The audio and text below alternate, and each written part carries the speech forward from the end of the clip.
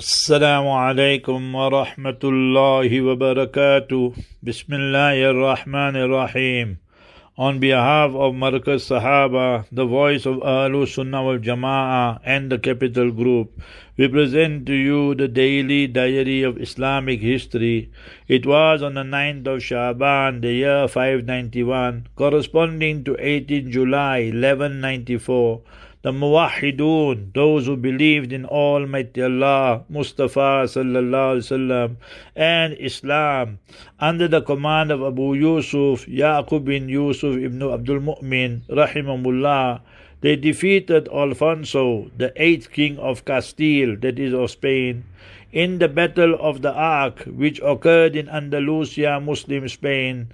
This was after Alfonso attacked the Muslims of Andalusia, Muslim Spain.